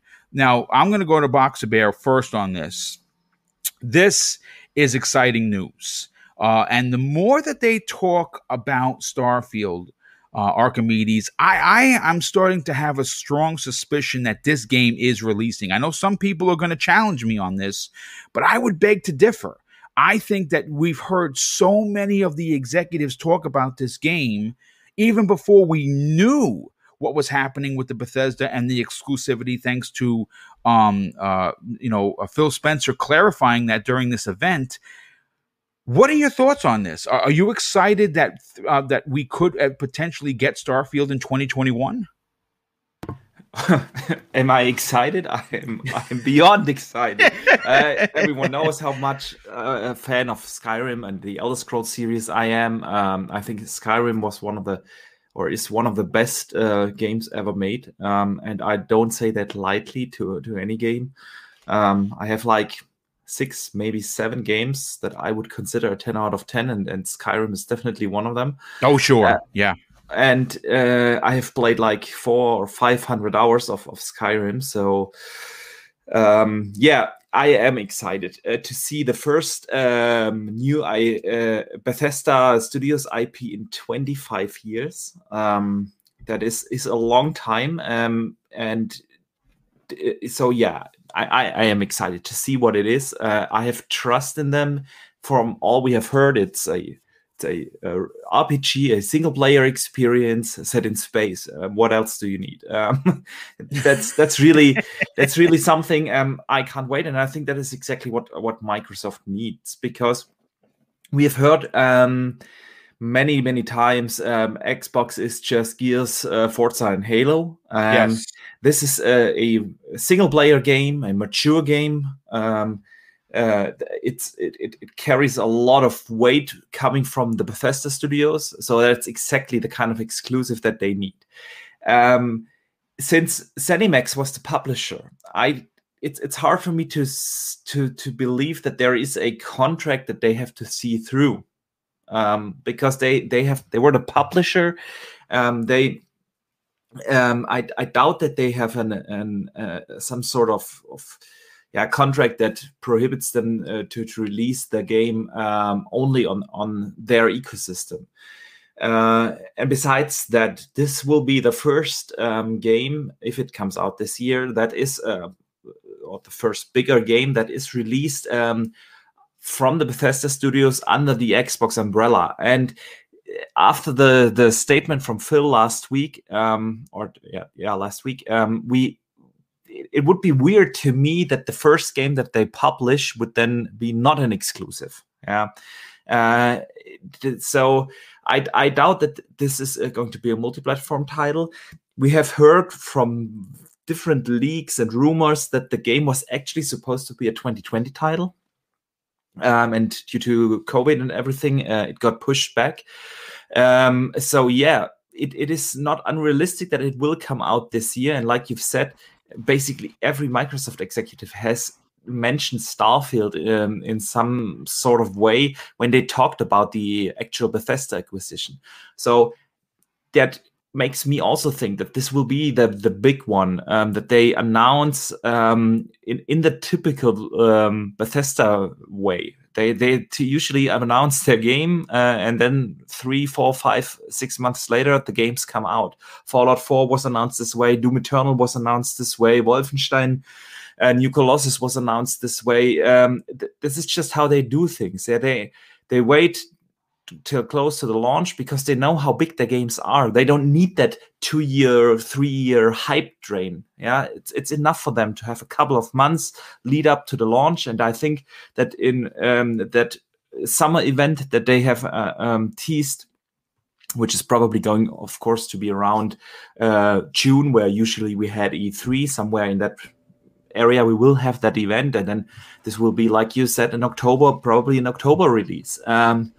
And yeah, it'll be a big win for Microsoft. Like you said, I also think Forza, I don't know whether it will be Forza Horizon or whether it will be Forza Motorsport coming this year, but we will get a Forza game, a Halo game, and then we have that new IP, that single-player experience that has AAA written all over it. And in addition to that, we get another game from Remedy. We know that Crossfire X. That's another one talk about that. Yeah, but dude. Remedy is making an Xbox exclusive game, a single player campaign for Crossfire X, and this is also coming this year. And I think this will be what our fall will look like. And the indie event now in March is the event that will show us what we will get to play until we have the holiday season. And one of the big ones will definitely be Starfield. Yeah, you know what's funny? You mentioned Crossfire. I would not be surprised if that's one of the... Could you imagine that show? I mean, just in some of the games that we mentioned, I mean... one more thing at the end. And one more thing. Yeah. Here's Crossfire X, and it will come out, I don't know, in May. Wow. Or something like that. It's just... there's a lot to get excited about. Now, listen, folks, here's the thing. That's a Friday. And you could imagine that Breakfast with Boom is going to continue at its 10 a.m. start time. What I'm going to wind up doing is doing a second show and running concurrent to the 12 o'clock. I believe it's 12. It's 9 a.m. Pacific. I believe it's going to be 12 p.m. Our time here in the East Coast. If that in fact is the case, I'll just run 2 shows that day. I'll run the Breakfast with Boom as a prediction show to what we can expect. I'll get King David to potentially join that along with a few other special guests, and then we're going to then I'll transition over to doing a live show. And now that I've gotten the understanding on how to do the live shows live, thanks to the CEO of StreamYards, which is obviously the service I use, I'm going to run that show live as it's happening, and we'll be doing a prediction show before it and a reactions show after. It's probably going to be about 4 hours worth of podcasting for me. Again, if you're a fan, this is what we do. Sometimes you gotta do these long stints, and I'm looking forward to that show. First of all, let me welcome in Mav from Fun Speculation. Mav, welcome to the program, there, dude. Hey, what's up? I think I made it just in time for the outros, right? No. Actually, we're still talking about the confirmed March 26th event, which was breaking news today. Again, Microsoft keeping themselves in the conversation. You got a chance to hear what we had to say about it. For you, when you start saying games like Second Extinction and 12 Minutes and Tunic potentially and Scorn and The Ascent and all of these so-called quote-unquote indie games being at this event. I mean, we just keep remembering one after another. Archimedes just brought up Crossfire X. Now, Crossfire X, for folks, has not been confirmed, but it'd be a good spot for it because obviously, even though Remedy is not indie, it still would be a good spot to show off this game that we don't know nothing about. First of all, how exciting is this news for the indie scene? And do you like the direction that Microsoft is taking of giving them their own look? Oh, absolutely. And thanks for sending me an invite, Boom. So if I'm looking at this show, it's kind of going along with, hey, Xbox is going to have so much stuff that they have to find new ways to show things, right? And I think this is kind of the start of that, where we're going to see new, interesting ways and showcases, because they can't. There's just too much to have at like a E3, right? You know, you're going to have 23 first-party studios now, and several of those working on multiple projects. Yeah, 35 teams. Then you got the Microsoft Publishing division that's getting third-party studios to make exclusive games for them, and also you have just indie games and stuff like that, where they're just deals to be exclusive, right? So there's just so much stuff to show. You need showcases like this to put a spotlight on all the other stuff that isn't going to have time to shine on the bigger stage. So having isolated events like this is a huge deal. Stalker 2 is the one I'm most excited about seeing. You along with almost everybody on this panel, dude. Yeah, I cannot wait to see more of that, because I like him. We need to keep him, Boom. When I saw it, I mean, just that, like, that little trailer they had before, I was just like, oh my gosh, this that looks does amazing. not look like an indie team. That looked like a triple A. What was the game that was with that was in Russia? That was some of the same devs Metro? that are working on Metro. Metro Metro working on series. Stalker 2. Yeah. I got a very, very strong Metro vibe from the trailer.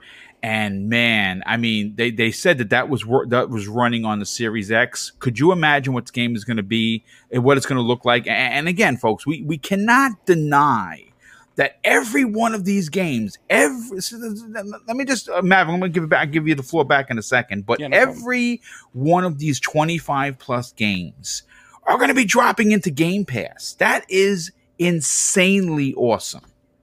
Yeah, 100%. As the Ascent as well. The crazy thing is, our older games are looking and playing amazingly well. I heard y'all talking about Outer Worlds, which just got the update as well. Yep. These newer games, like, we haven't even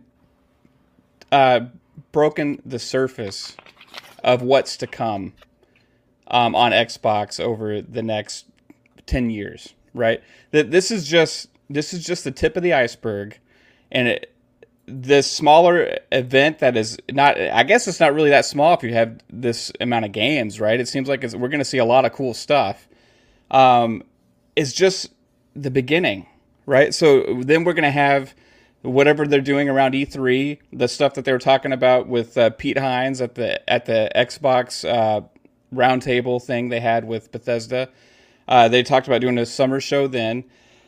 And then I think we're still going to continue to see stuff, and I heard y'all saying when I was driving just a minute ago about, the outlook for potentially this fall with having Halo Infinite for sure, right? But also probably Starfield.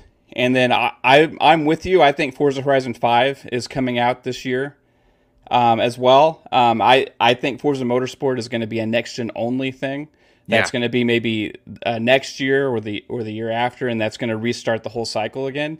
But as far as this year, I think we're going to get a Forza Horizon 5, and even without that, you still got all of these other exclusive games that are coming this year that are not even published by Microsoft.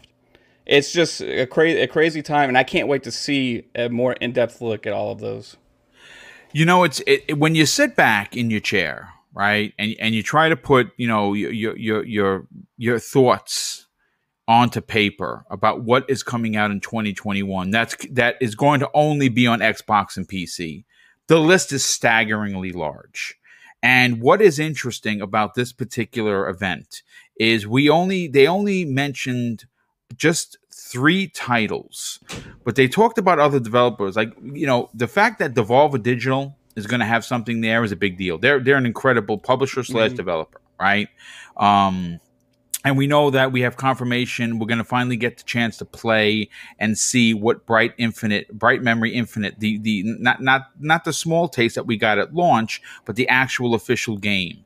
Along with everything else, it's pretty stunning to know that this many titles are coming out in 2021 in a year that has already been ravaged with delays. And if all of these games and to be fair, a lot of these games were supposed to release last year and they didn't, and they're all converging on 2021. And again, we don't do console war shenanigans here, but we have to mention it. Sony finds themselves in a very peculiar position. Now, Nintendo is doing their own thing. They're making money left and right. Who knows what they have coming out, right? People are going to buy old games. I do it all the time. Yes, I'm a part of the problem. But Sony is in a position where they live and die with the first-party game. And for good reason. They make the best in the business. There's just no denying it. But like Returnal just got hit with a delay to April 30th, right? I've already said publicly that I was ultra excited for a new Housemarque game, but Returnal for me is not worth $77.03. I'm not going to spend nearly $80 for that game on a new IP. I'm just not going to do that. It's money is tight for everybody. Now we know Ratchet and Clank is coming. We have a confirmed release date for that. Everyone is going to buy that. I'll drop the money because I love Ratchet and Clank. But what we don't know, and it's pretty much safe to say that God of War isn't coming out this year. It's just not, because we're all hoping that Horizon the Forbidden West is going to hit us in the fall potentially. And I have a feeling, only because the mocap industry was hurt so bad last year, that this is a game that may not be done. It just may not be done in time because of what Sony does with their mocap. They're the leaders in that field, and they always do great jobs. But it's possible. So if you turn around and let's just say, for argument's sake, we pull Horizon the Forbidden West, and their top games this year for Sony are Returnal and Ratchet and Clank, both good games on their own right. I don't doubt they're going to be bangers. But when you look at what Microsoft is doing, it is a staggering difference with indie to AAA bangers, Halo leading the charge. It is going to be an incredible year for Xbox. I would dare say it might be the best year for Xbox in regards to exclusive titles in a generation. I don't even know how. Again, we don't have confirmed dates on anything, but just based on the thought and the theory that we have going on for this particular podcast, it is very, very exciting for Xbox fans. And more importantly, in a year where people are really having a hard time putting food on the table and paying rents, you can afford to. Again, I don't know people's finances, but it's certainly much more attainable for $15 a month as opposed to buying these games individually, when you can if you want. But if you don't want to and you want to take advantage of Xbox Game Pass, you can do that. And every one of these games that we talked about for the last hour of this particular topic are going to be in Game Pass. Folks, it is a big, big year for Xbox. Let me catch up some of these super chats and we'll get some outros out here. Paul AFC drops an additional $5 super chat. Paul, thanks so much for supporting Double Barrel Gaming. He says this: with Sony looking for more revenue, do you think they may one day drop some bangers on Xbox? I can't say no for sure. But Jim Ryan is very protective over the IPs. It's probably why we'll never see Xbox Game Pass go to PlayStation. I think that what you're going to see is they're eventually going to have to pivot over there. And they're going to have to try and replicate what Xbox Game Pass is doing with their 20 plus million. And I think that after this Bethesda deal was confirmed on what's exclusive and what's not, I think they could even potentially be at 25 million at this point. And again, it's just a shot in the dark, but I think you're going to see big numbers. I think Sony's going to have to pivot, and combined PlayStation Plus and PS Now, move them together, charge one fee per year or per month, and then offer day-and-date games. Is that happening in 2021? No. Do I think it happens next year? Yes, I do. I think they're going to have to pivot to compete. That's just my opinion. We have Brand Onyx Real Life Situation drops a very generous $5 super chat and says millions of people still can't get their hands on the new Xbox.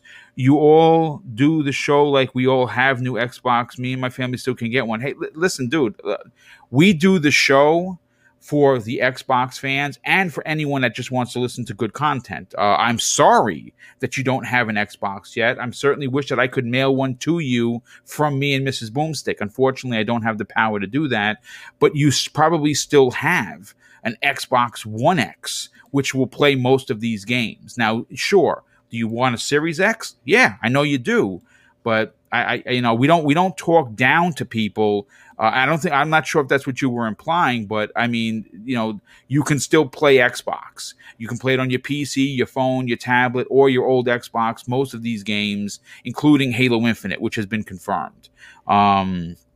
So again, sorry that you don't have an Xbox. Hopefully they will rectify that and you'll be able to get one. Andre De Leon, hey dude, thanks so much for being here, Andre. He drops an outstanding $5 super chat and says, love your shows, Boom. Always get great panel members. God bless you and your family, brother. Hit the like button, folks. Well, dude, that's very kind of you to say. God bless you and your family as well. And thank you for the ultra awesome support. Listen, folks, I had a few more topics. Obviously, we kind of hit a bit of a snag mid-show.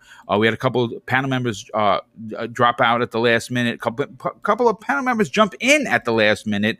And, of course, I think we had a good show. Maybe not one of the best shows of the week for sure, but certainly one that I want to thank the 500 people that were here. We had 500 people. That's a big deal. That's a big deal for a small channel. Viper XT drops a very generous $5 super chat. Hey, Viper, thanks for being here, dude. He says, late to the show, but damn, 100 games to be shown on the 26th is just crazy. It's good time to be an Xbox gamer indeed. I believe, I don't know, did they say 100 or did they say 25 plus games? All I know is that some of the games they're going to show, Viper, are dope, and I cannot wait. But let's get to the outros. We're going to start with our guest. Mav, listen, what you guys are doing, and I should say guys and gals because your wife is a part of it, and I think that is so freaking cool, dude. Like, that is awesome. What you guys and gals are doing over at the Ultimate Xbox Podcast is fantastic. What you're doing on the Fun Pop Podcast on Sundays is even better because you cover a lot of the Marvel stuff that's going on. We just had the Justice League, Zack Snyder's Justice League drop today. I'm going to watch that tonight with Mrs. Boom. You got Falcon and the Winter Soldier coming in on Friday, and you guys talk about that. Tell everyone about these two particular shows and where could people reach out to you on social media. Yeah, again, Boom, thanks for letting me hop in last minute here. Sorry, I was preoccupied earlier, but dude, love to talk about all these games. And holy crap, I just real quick, I just read that ID at Xbox / Twitch Gaming and more than 100 games from independent developers. There you go. So he was right. Viper XT. Yeah. So there you go, Viper. Thank you for the hot info. See, breaking news, dude. I have 3 screens open, so I and that's not one of the ones for news. Yeah, it's just, like I think indie games this is like an indie game showcase. It's gonna be a lot of fun. But yes, you can check out Xbox Ultimate Friday nights at 9 p.m. Eastern, where we have my wife Caitlin. We also have 3-Bit. You know him very well, everybody. Pong Soul, you guys know him very well as well. We got Psychonauts. And hopefully making a return very soon is Assassin Lupa. Yeah, I saw her jump on social media for the first time in a while. It's good to see her back. Yes. So that has me very, very excited. So we're looking forward to bringing you that show every Friday night, 9 p.m. Eastern. And it covers all things Xbox. But also, as you mentioned, we have another podcast that we started up, me, 3-Bit, and Psychonauts. Did I mention Psychonauts is on the Xbox? Yes, Ultimate? yes, you did. Okay, so yeah, also me, 3-Bit, and Psychonauts is on Fun Pop, and we just moved the day, Boom. So it was Sundays, but because of scheduling issues, we're moving that to a late Thursday night show. Oh, nice, dude. Excellent. So tonight, we are going to be all Snyder Cut Justice League talk Nice. tonight at is that 10:30? I believe, like 10:30. And we're gonna have a blast talking about that. So everybody, please join in if you can. If not, that's fine. But check it out at the Fun Speculation YouTube channel. Also, you can follow me on Twitter at Fun Speculation. Well, thanks so much for being here, jumping in, even if it was for a few minutes. Definitely appreciate that. Next up, Kirby Louise, brother. Thank you so much for coming in, hanging out with us, giving us your technical knowledge about the id Tech being the big exclusive on top of everything what they did with Bethesda. Tell everyone about where they can reach out to you on social media, strike up a conversation, and what do you got going on, brother? Well, first, thanks for having me on, Boom. Sometimes it can get kind of lonely with what I do, but I can be found at Twitter at Kirby0Luis, or you can find me at github.com/Kirby0Luis for my programming and development related stuff. I always keep open DMs, so feel free to send me a message about anything pretty much, and I'll try to get back to you when I'm not at my part-time job on the weekend. But it was great coming on here discussing tech with people, talking about the potential. I am super excited for the future of Xbox and PC gaming with this, with possibly id and 343 and the Coalition stuff working together, and all the new upcoming technologies from AMD, NVIDIA, and Intel. I guess that's all I have to say.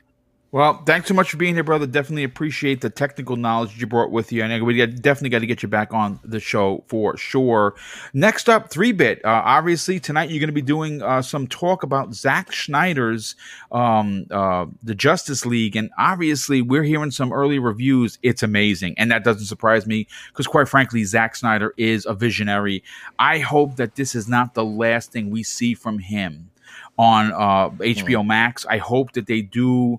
I'm going to be hashtagging the Zack Snyder verse should continue. I think that's a hashtag that's going to be gaining some ground because I'd love to see him take on the Batman, and maybe we can get Deathstroke for Batman versus Deathstroke on HBO Max because what they're doing over in the WB in regards to DC. Not so good. So hopefully they will continue with it. But tell everyone about your channel. Where could people reach out to you and strike up a conversation? And what other shows are you on, dude? Yeah, there's a lot going on right now. Today, of course, we're on the Xbox Factor every Thursday. I think we're talking with Steve Downs in an hour or so. Oh, yeah. Yes. Dude, 3-Bit. Yes. Yes. Thank you. Forgot about that. Steve Downs, the voice of Master Chief. It's going to be amazing talking to him. That dude's my hero.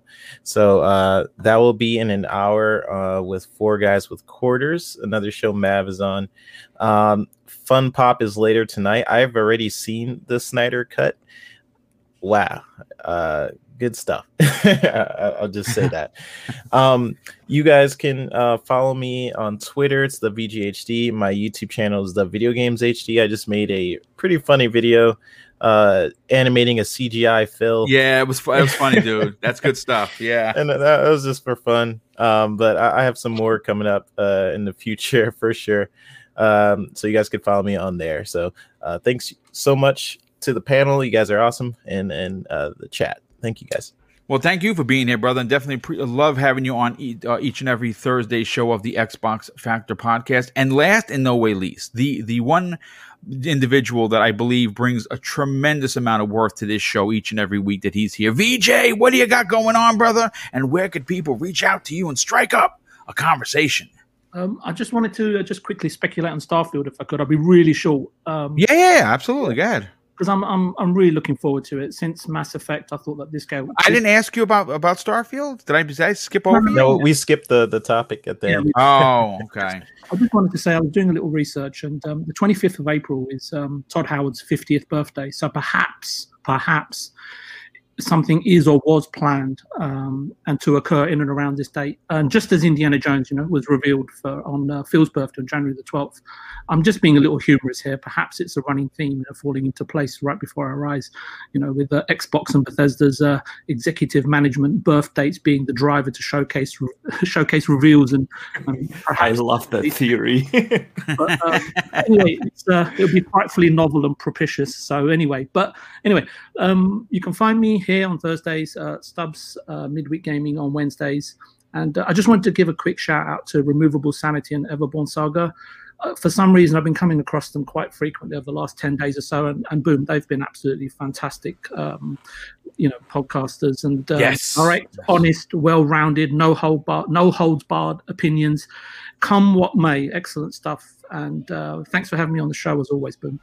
Oh, thank you for being here, brother. Definitely appreciate you being a part of this show each and every week. But listen, folks, again, if you're new to Double Barrel Gaming, you enjoyed the banter. This may not have been the best show to show off the talent that we all have. Again, we had some hiccup issues. We had people drop out at the last minute. Apologies. No, stop it, dude. Listen, technical crap happens all the time. Listen, if it can happen in a multimedia billion-dollar company, it can happen on a little mom and pop or mom and grop shop kind of a podcast. So obviously, you can tell I'm a fan of Greg Miller.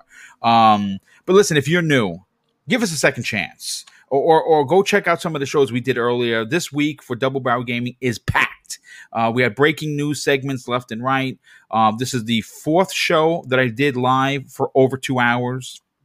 I'm doing another 2-hour stream tomorrow at 10 a.m. Eastern Standard Time called Breakfast at Boom. That show airs on Fridays, every Friday. We have a lot of great topics. We're going to be talking about PlayStation VR, what they just announced today. We're going to be talking about Jade Raymond and what she did for with her new studio and how she signed on. And more importantly, we're going to be talking about, I think, is Phil Spencer. There was a story that dropped about Phil and how his ideology and dedication to third-party exclusives has changed.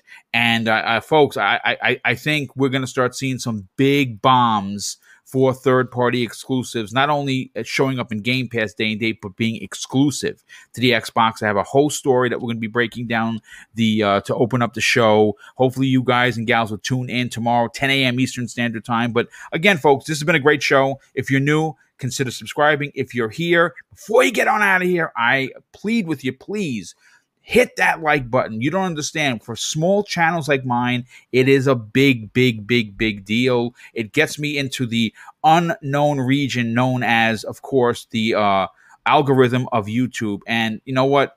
The little guy's got to eat too. And if you like the quality and you want to help push this channel to get to 10K, because we're close, folks. We're close. I can do that with your help. But listen, I'm going to close out the show with something that's important to me. Hopefully, one day it'll be important to you. And that's something that my dad taught us very often when we were young. And he said this: son, treat others how you want to be treated. And also, it doesn't cost anything to be nice. You live by those rules, and I can guarantee you're going to have an awesome day. So take care, everyone. We'll see you next week on the newest episode of the Xbox Factor Podcast. Bye.